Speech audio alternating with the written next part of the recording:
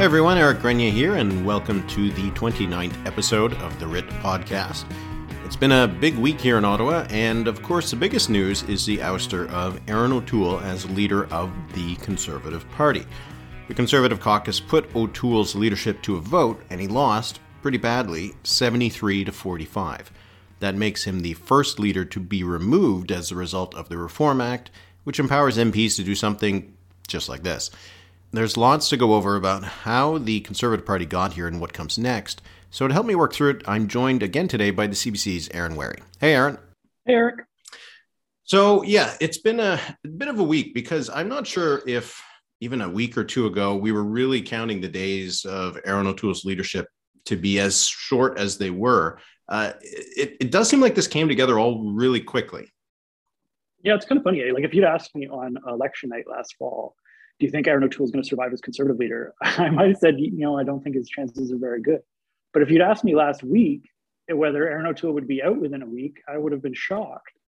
It feels from the outside like there was kind of this long simmering tension, and whether it was the convoy or some other aspect of this finally pushed things over the edge and led to this break. And of course, the other issue here is the Reform Act, right? Like in any other situation, this might have simmered for a long time or gone all the way to the party and had a membership vote. But because there was this kind of automatic trigger there and a number you could hit, I think that it feels like that gave the dissidents something to shoot for, and then sort of things just kind of unraveled from there. It's surprising that it actually got to that because, I've heard lots of people say that the Reform Act is a nice thing, but it's not really needed because if you're getting to the point where you're going to lose one of those votes, you would normally get out of the way and avoid that. And a part of me expected that Erin O'Toole, if he didn't think he was going to win, would preemptively resign, because it's better to resign and hold up the notion that, if you would have stayed, we had the votes, but, we were still divided, so didn't want to. But he didn't just lose a bit. He lost by quite a bit, only to have 45 of his 118 voting MPs, because Scott Reid didn't vote because he was the chair of the committee. That's not good. And it's that's suggests, good analysis, Eric. Yes, thank you. Well, that's why I used to be paid the big bucks, but it does suggest that really miscalculated, really misunderstood his own support within his caucus.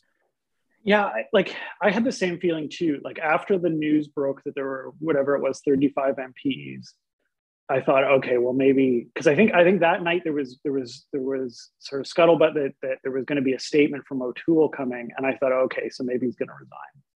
And then he didn't, and I thought, okay, well, give it a shot, I guess. But even up until yesterday morning, I thought, surely if this is bad for him, he's going to come out and say, he's going to come out and preempt this and say, well, I concede, I don't want to tear the party apart. We need to be united, and so I'll step aside for the better interests of the party. And so it either suggests that he's just like the bravest man alive and was willing to go in there and get defeated. He didn't know, or he didn't know what he was stepping into. But it also might suggest, it might also speak to just the breakdown between him and the caucus, that he didn't realize he was doomed before he stepped in there. And, Hannah Thibodeau was reporting yesterday, my colleague, your former colleague now, that he seemed to lose votes in the room with the way he addressed caucus. And, that just again speaks to, it seems like there's sort of two things here, right? One is the public O'Toole or O'Toole's, plural, and the vulnerability that created. But it also seems like there just was a real breakdown between him and the caucus, and how he deals with MPs and how he dealt with caucus and his read of that room. Because like you say, if you know you're going to lose, or you should know that you're going to lose. And if you do know that you're going to lose, you probably shouldn't go all the way into the room and have it actually put down in numbers. Yeah. And there was some, leaked stuff about what happened during the discussions. And it seems that Aaron O'Toole, one of his pitches was, I'll change. I can adopt different policies. I can make, and I mean, this speaks to me the biggest problem with O'Toole. Now, Aaron O'Toole was not the only issue that cost the Conservatives the last election, but this notion of being a flip-flopper. When I had Dan Arnold on the podcast a few weeks ago, he said that was one of the things that didn't really score well for Aaron O'Toole in focus groups. And we saw some reporting from MPs at the time who were, the vote hadn't happened yet. They were talking anonymously, saying that he was someone who kept on going back and forth. And even on the convoy, he went back and forth on his support or his opposition to it. So to go to that meeting, and maybe there were still some undecided MPs at the time, and to say, tell me what to do, and I'll do it. It must have confirmed for some of them, at least, that this is how it's always going to be. Yeah, it is kind of remarkable that he does, the tale of his time as leader seems to be a lot of like, sort of just tell me what you want me to say and I'll say it. And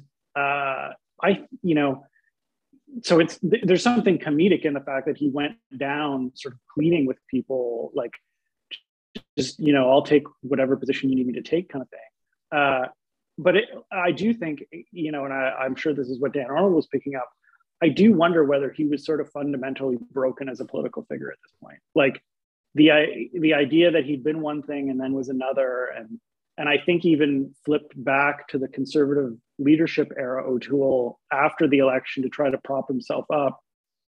Like, I don't know I think the public, a lot of times we sort of say, well, the public doesn't really pay attention to politics. They don't pay attention to this stuff. They don't get lost in it. It doesn't really matter.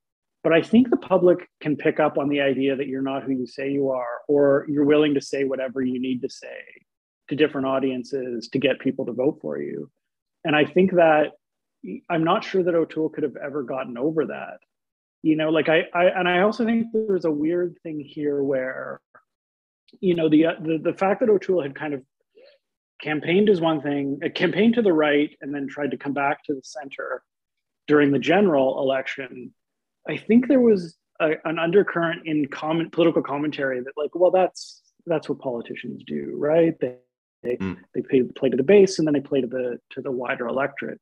But I think that the commentariat had sort of transposed that from the American situation, where it's much more common for political leaders to run to the right or the left and then come back for the primary, their party primary, and then come back to the center for the general election.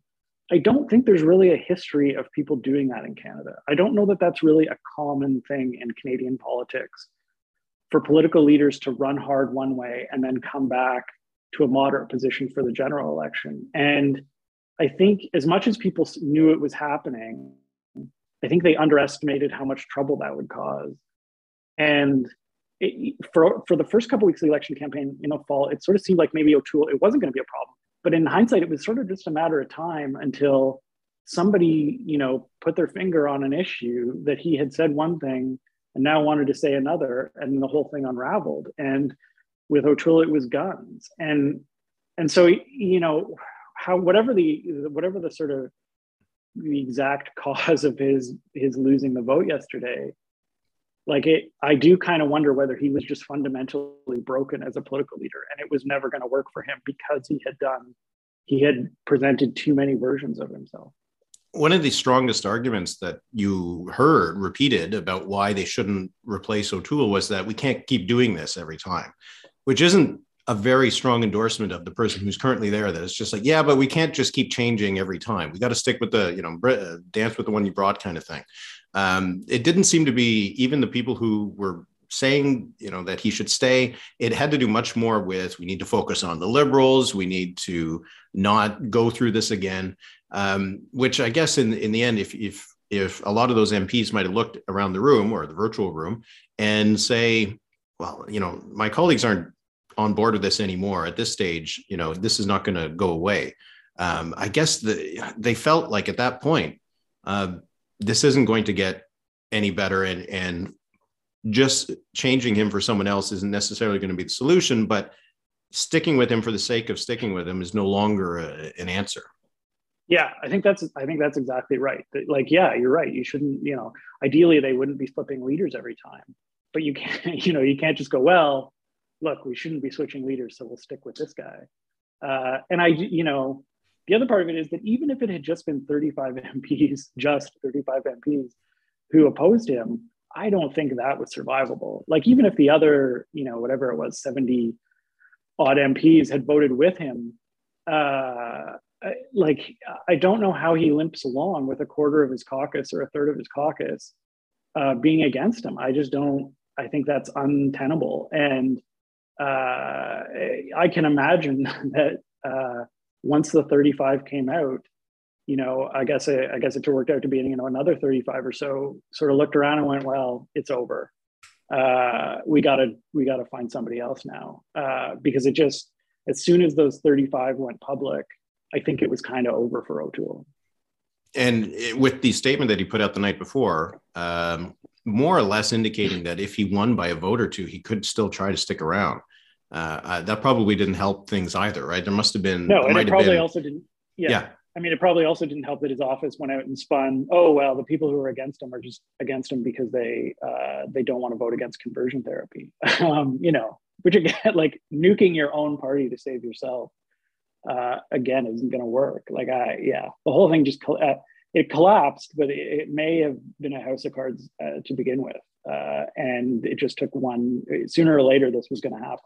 Yeah, it was pretty spectacular in a way. When I heard the number, I was really surprised. I thought that he was probably going to lose the vote, but that it would be like relatively close. But this wasn't really very close at all.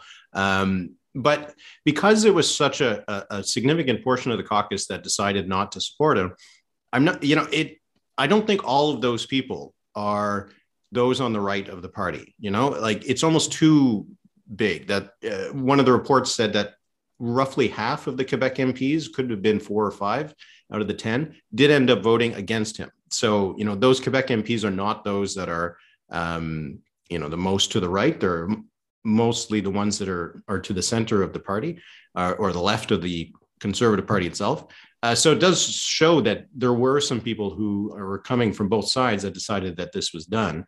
But I still do think about what this means for the divisions within the party, because the biggest problem for him, for a lot of Conservatives, was his decision to have a, quote unquote, carbon tax, to do the anti-conversion therapy bill that they allowed the Liberals to rush through or pass through in December. So there was that aspect to it. And a lot of the people who seemed to be supporting him were primarily those who are on the center of the party, the moderates, who wanted to have more of a centrist approach. There was a Joël Godin, who's a Quebec MP. I saw him quoted in Le Devoir saying that if the party goes too far to the right, he might have to leave. He might have to sit as an independent. He might have to cross the floor or start his own party. Can the Conservatives get through this as one party? It isn't, like, I think all things considered, there's every incentive for them to stick together, right? Like, they'll look around and go, well, if we break into, like, our chances that either of us, like, that even my side's going to break, that's going to form power is limited. So it's better for us to stick together and try to figure out a way to make this work. But I do wonder how, depending on where things go from here and who leads the party, whether everybody's going to be able to be on board with whatever they do. On carbon pricing, for instance, if they decide, no, we're against carbon pricing, we're not doing it, can the people who want a moderate centrist party stay with it? Conversely, if they say, the party leader says, okay, we are going to do carbon pricing, do they lose the people who are absolutely against it? I don't know what the identity of that party is that they can all hold together. And I don't know whether they can all feel comfortable being in that party. Like, it is, it's a party that's split up before, so it's definitely possible. I wouldn't say it's the likeliest outcome, but it doesn't feel impossible. One thing I've been wondering, there's been a lot of talk about how Stephen Harper kept this coalition together and was able to win elections. But, Stephen Harper became leader of the Conservative Party 18 years ago. And the last election that he won as leader of the party was 10 years ago. I wonder if that coalition was easier to hold together because more people were there at the time. Would the Harper coalition be big enough today to win an election? I wonder if things have shifted, because on a lot of these issues, on the social conservative issues, this was still a pretty divisive issue when gay marriage was passed in, I think it was 2004, 2005. Now it's pretty much a settled thing. So in the Harper era, having social conservatives within the party might have been a thing where a lot of people could say, well, we respect their views, we disagree with them, but this is a place where we can still debate. But now I wonder if on some of these issues, it's moved so much that it's no longer really a big tent, because for a lot of Canadians, they might look at people who are in the tent and say, like, I don't want to be in this tent. Because of who's in it. And you can just look at what happened with the convoy, right? There's a lot of people who would say that a lot of people are there for, principle, and they're not there to ruin people's lives. They're not racist, all that kind of thing. But if you're including some awful people within your tent, some people don't want to be in that tent anymore. And I wonder if the party has changed. The times have changed, but the party hasn't changed enough. Yeah, that's interesting. Like, my hunch with Harper would be that he was able to hold that party together. He was able to get the party together and then hold it together because they'd been out of power for a decade, and getting back into power and having power were such incentives that it took precedence over everything else. So even if there were differences, even if social conservatives didn't love the things Harper was doing all the time, the threat of losing power or not being able to get into power was enough to keep them together. And that then when 2015 came along and they were out of power, suddenly it was, okay, now that we're out of power, it's a chance for everyone to go, okay, well, what should this party be and how should it be represented? And what differences have we papered over for the last 9 years that we now want to reassess, and opinions that we want to express. The other thing I would wonder about is, Harper flirted with acting on climate change, but for the most part, he punted it down the road. And in hindsight, by punting it down the road, he may have created more problems for the party going in the long term. But I wonder whether he avoided some problems at the time. And by, not tackling emissions from the oil and gas industry, by, by not putting a price on carbon, whether he gingerly stepped around a bunch of things that now the party can't figure out how to deal with. And whether that has changed the calculus significantly for the Conservatives. Like in 2015, like I sort of spend a lot of time writing on climate, so maybe I'm fixated on this issue particularly. But, in 2015, the thought was, well, carbon pricing is a loser. Acting on climate change is really hard politically. And it really feels like in the space of 7 years, that's flipped. And now carbon pricing is a mark of being serious about climate change, and the public wants you to act on climate change. And the Conservatives, one of the possible downsides writ large from the Aaron O'Toole era is whether he has poisoned the chalice on carbon pricing in the Conservative Party by sort of bait and switching the party and seeming to backtrack on his own position. And not ever kind of having a moment where he went to the party and said, Aaron O'Toole, political commentators like me sometimes put too much stock in speeches, but Aaron O'Toole could have gone to the party and said, look, I understand we have opposed carbon pricing in the loudest possible terms for a decade now. And I understand why we did that. But we have to face up to the reality of the situation, and we have to take this issue seriously. And here's why we need to have a price on carbon, and here's why it's better than the alternatives. But he never did that. He just sort of went, we oppose Justin Trudeau's carbon tax, and then one day was like, oh, and here's our own carbon tax. And there's a potential downside here where he's going to end up where the Conservative Party will end up being even more opposed to carbon pricing than it was before. And that will, both make the debate harder in Canada, but around climate action, but will also uh, uh, make it harder for conservatives to get elected. And so that, like, to your point about like whether the Harper era was sort of an anomaly, I do think, I don't know whether it was an anomaly, but it does feel like we're in a different world now, and conservatives haven't quite figured out how their party works in this new world. Well, Michael Chong, when he ran in 2017 and he was talking about carbon pricing, he would be booed by conservative members. I don't think he would get a better reception today if he runs and has a carbon pricing position. I'm not sure if he's still going to avoid boos. Yeah, no, I was thinking about that exact scenario too, because I was like, maybe Michael Chong runs again because he feels that carbon pricing needs to be represented in a leadership debate. And then I was thinking about the same scene that you mentioned, like, okay, so if he stood on a debate stage tomorrow and said conservatives need to implement a carbon tax, what would the reaction be? And I was like, and I was thinking about it, and I'm like, I feel like a bunch of candidates on stage would laugh at him and he'd be booed. And that's a tough spot for both the climate debate and the Conservative Party. You can already kind of see the rejoinder. We tried running as Liberal Light in 2021, and look what happened.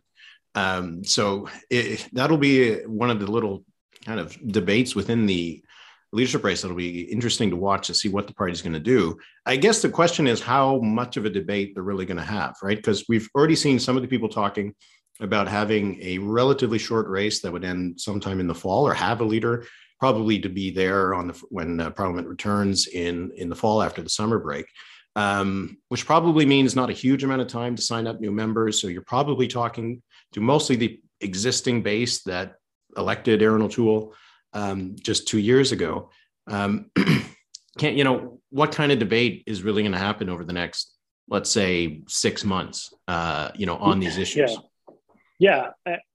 It feels like we went through a period where everybody thought having long leadership campaigns was the ideal, right? Like, oh, we really should have a long debate and we should test these candidates. And I feel like the conventionalism started to flip over the last few years, where it was like, long campaigns might be good for Eric Grenier, but they're not necessarily good for the party. And those are that's an important consideration. I don't know. We're courting the Eric Grenier constituency, but are we losing the rest? So I would think the Conservatives would aim to have this wrapped up before the end of the year. In particular, because we're in a minority situation, and I don't know that they necessarily want to be sitting around without a leader for too long. I mean, I think it is possible to still have debates within a short campaign.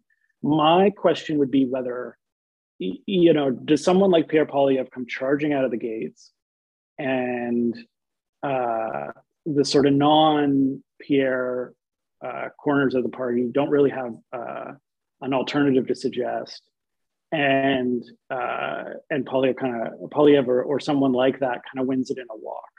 Like, is there going to be a real fight here, or is a prohibitive favorite going to come out quick and sort of win this before anybody really gets to even have a contest?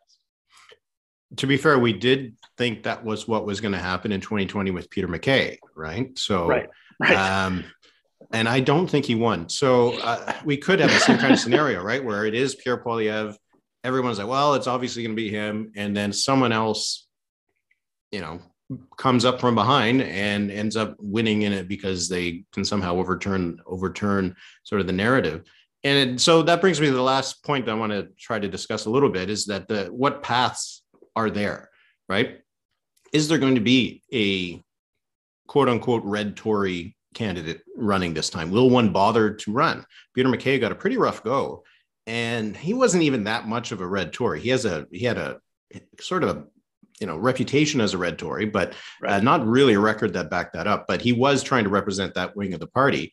Will one run this time? Because they haven't had a lot of success. Yeah, that's an interesting point. Like, to me, so the first thing I'm most interested in is there going to be a debate about the convoy?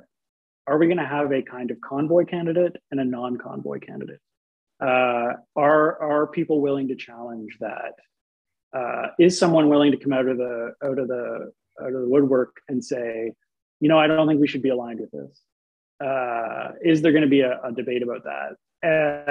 Or is it just going to be sort of a kind of constellation of convoy candidates? So I think that's kind of the first sort of point of difference I'm interested to see. And then, can there be a moderate candidate? Like, part of me thinks there has to be, like, someone in that side of the party will say, well, somebody's got to be the standard bearer here. But then the question becomes, like, does that person get much of a hearing? Or are they Michael Chong of 2017, where, he wasn't completely wiped out. Like, he didn't finish last, but he certainly wasn't considered a front runner by the end of the campaign. I like it, and I guess I don't know whether the default, the split in this party is necessarily between hard right and moderate. But for the kind of big picture political scene, that's sort of the question: are you going to get a hard right candidate, or are you going to get a moderate winner? And I just don't know how interested the party is in having that debate, or whether the party has sort of decided, no, we want to go back and be we actually did want the guy that we voted for in 2020 or whatever it was. We do want the true blue conservative who's going to take on the radical right and take back Canada. And that's the guy we want. So whoever says that this time, that's what we'll pick. It does. Yeah. I mean, it seems the obvious thing. The candidate profile who won in 2020 is probably the favorite to win this time. There's no real reason to expect it'll be any different. I think the 2020 race, because there was 4 candidates, in a way, I think it did kind of show where the wings are, right? You have someone who is trying to run as a moderate candidate, someone who's trying to run as more or less the populist, conservative candidate. That would be Aaron O'Toole in the last one. You have someone who's running as a social conservative candidate. That was Leslyn Lewis. And someone who's running as the kind of person who would be, all in with the convoy, which would be a Derek Sloan kind of person. And if you have 10 candidates this time, they're all still fighting for that same kind of territory, right? And I think the challenge for the moderate candidate is that they can't get the support of the social conservative, and they can't get the support of the PPC kind of candidate. That tends to go to the populist kind of person running. And it seems just like an obvious sort of funneling of where that vote is going to end up going. Yeah, like one thing, and this is where maybe they should take advice from you, Eric. Like, one thing that I'm interested in is whether they would go back and whether there will be a debate about what they should take away from the 2021 election result. Like, will they look at that result and say, as you mentioned earlier, well, look, we tried the moderate thing, it didn't work?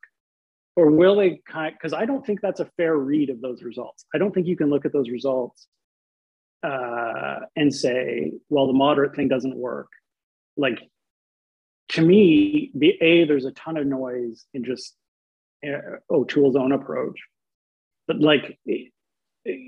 from my recollection of those results and what I've looked at, when I've looked at those results, it kind of looks like maybe O'Toole was sort of headed in the right direction, but couldn't quite close the deal. And so it will be interesting to see if they look at those results and have a debate about them, and then what their takeaways are from it. Do they look at those results and go, well, we can afford to lose some votes in Alberta and Saskatchewan if we just win a few more votes in Ontario? Or do they look at those results, as you said, and say, well, we tried the moderate thing, it didn't work? Like, what would you, like, if you look at those results, do you see any big conclusions from them? Well, for me, if you're looking at the moment when the Conservatives were leading the most, where they were the closest to winning, it was the point of the campaign where the Conservatives had a good start. They were trying to run more or less as the moderate a party, not that far further to the right of the Liberals on a lot of issues. And that's when they were doing well in the polls. Again, just to go back to what Dan Arnold said a couple of weeks ago, that was when the party was doing well and the Liberals were worried. It was only when they brought in the contradiction on the gun laws, and then the vaccination stuff started to build up a little bit more, that it chipped away at the Conservative position as being a trustworthy centrist kind of party. So I think that if you do take the lesson that Liberal light didn't work, you're taking the wrong lesson. What didn't work was the inauthenticity, the flip-flop on policy. It's sort of the same kind of playbook that the Liberals have always had with the Conservatives, is that, no, you can't trust them. They're actually for the right. But if you give voters a reason to believe that, then I think that's really damaging for the Conservatives.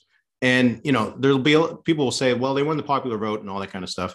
And it's true, but they really, I know it is a cliche, and you mentioned it. They don't need all those votes in Alberta and Saskatchewan. If the Liberals are still getting 40% of the vote in Ontario, they're still winning the plurality of the vote in Quebec, you're not going to win an election. It's just that's just the math. And if the Conservatives are not competitive in Ontario, if they're only getting 35%, that's not good enough. Doesn't matter if they're getting 70% in Saskatchewan. While they might be winning the national popular vote, it's just not how elections are decided here. And the Liberals have figured that out. And the Conservatives seem to not want to figure that out.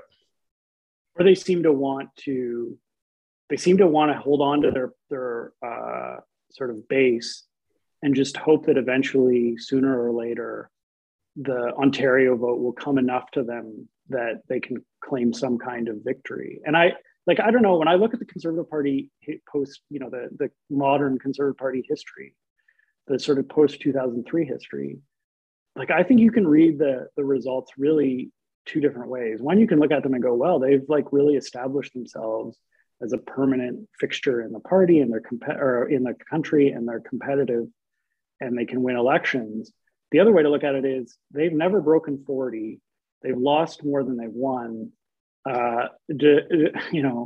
Is that really is 39% their ceiling, and that's what they should hope for? And they should hope to win sort of 3 out of every sort of 9 or 8 elections, or is there a way to kind of get over 40 and be a more dominant party in the future? And I don't it. It still seems to me like they're taught, the Conservative Party might be aiming only as high as 39, and that's sort of it. And I don't know, maybe that's the better long-term play for them. But it feels like there's a conversation for the Conservative Party to have here, where they go, okay, what would it look like for us to get to 45, or at least have that in our universe of possibilities? I just don't know that they're yet sort of shooting for that. It still feels like they're trying to kind of win the math of, well, look, if we can just get to 39 and the Liberals can fall back a bit, that's enough for us and we'll win. Now, granted, I think in the future there will be questions about whether Conservatives having a more minority in Parliament is enough for them to hold power. But I do wonder whether Conservatives are aiming high enough, I guess. Yeah, I mean, the Liberals, they benefited from a desire for change in 2015 and 2 not very strong opposition leaders in the last 2 elections. The Conservatives had exactly the same kind of thing, right? 2006, desire change, sponsorship scandal. And then they had 2 weak opposition leaders in Stéphane Dion and Michael Ignatieff. So, it is hard to take kind of broader lessons about this when a lot of it is just based on what the other party's doing. Because if you look at what the Conservative vote share is, as a share of all voters, it's almost been constant in all of these elections. One of the reasons they won the majority in 2011 was that the Liberal vote just stayed home. And I think that's one of the challenges there too, is that getting to 39% for them in that election, a little bit more than 39%, required the turnout to be quite low. And that's a different kind of strategy that you're playing when you're trying to hope that the other guy's votes stay home, rather than trying to increase the size of your base, which is a way to win an election. But, it's better if you have, I guess, both options on the table, that the turnout will be low for your opponents and turnout will be high for you. I mean, the other factor here, and I don't know it's really something that Conservatives can think about, but I think it's something for the wider conversation and for the rest of the electorate to consider, is that, look, the next Conservative leader is going to face a government that's in its 8th or 9th year, might have changed prime ministers by then. The longer the Liberals are in government, the conceivably the greater the chances become that somebody else is going to win the next election. And so, for all the talk about where the Conservatives should go, it's possible that the next Conservative leader will just be the guy or woman who's lucky enough to be sitting in that spot when the Canadian public decides to change leaders. But I think so. Look, this may all be moot. But I do think there is a long-term conversation for this party to have about where it's going and what its ceiling looks like. I don't know why. I do think that the political environment is more competitive now than it's been maybe in Canadian history. There's more parties that are more capable of winning votes. But I do kind of wonder whether the Conservatives have ended up in a place where figuring out whether they're content to kind of be a party of 39% as the ceiling, or whether there's a situation out there where winning 45% is a possibility. Yeah, and the idea of timing being everything could have a big influence on who decides to run this time, right? Because I think the argument is, if it's not this one, the next one might be, in a while, right? Because the next person who wins the leadership has a decent shot of becoming the prime minister. And so, unless you're in your 30s or 40s, this might be it. So we'll see if we get some good candidates, because the last two leadership races, Peter MacKay was seen as one of these big leading lights within the party. But if you look at the entire field of candidates in 2017 and 2020, there wasn't the Brad Wall, there wasn't the Jean Charest, there wasn't the Ron Ambrose, there wasn't all of these people who were seen as obvious front runners, obvious next leaders. We haven't had that kind of profile. So we'll see if it ends up being one that is just very quick. Someone like Poilievre just gets to walk, or if we get, a competitive race with an interesting field of candidates. And, anybody who's watching politics is hoping that it'll be an interesting field of candidates and a competitive race. Yeah. Last time's race was almost defined more by the fact that we spent like 2 months speculating about a dozen different candidates who all declined to run. And then, it came down to O'Toole and MacKay, and it was not the race we all thought we were going to get. This time we may get that race. I mean, I do think one way or another, this is a massive race for the party and a very interesting race for the country, given the times, given the situation. The direction this party takes is going to be both fascinating and important. Yeah. Well, thanks for coming on the podcast to talk to me about it again, Aaron. And I'm sure we'll have lots to talk about in the next, 6-8 months, maybe at least. We'll see. Yeah, something like that. Good to talk to Eric.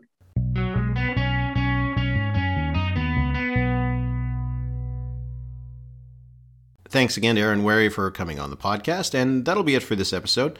Clearly, this political year has gotten a lot more interesting now that we have a Conservative leadership race again. So if you aren't already a subscriber of TheWrit.ca, I hope you'll head over to the website and consider subscribing. I'll have lots of coverage of this race, along with the upcoming provincial elections in Ontario and Quebec. Also, just wanted to flag that on Saturday, the BC Liberal Party will be choosing its next leader. There are 7 candidates in the running, though nearly half of the caucus has gotten behind Kevin Falcon, who came second to Christy Clark in the 2011 BC Liberal leadership race. Something to watch over the weekend. Okay, that's it for this week. Keep safe, and thanks for listening.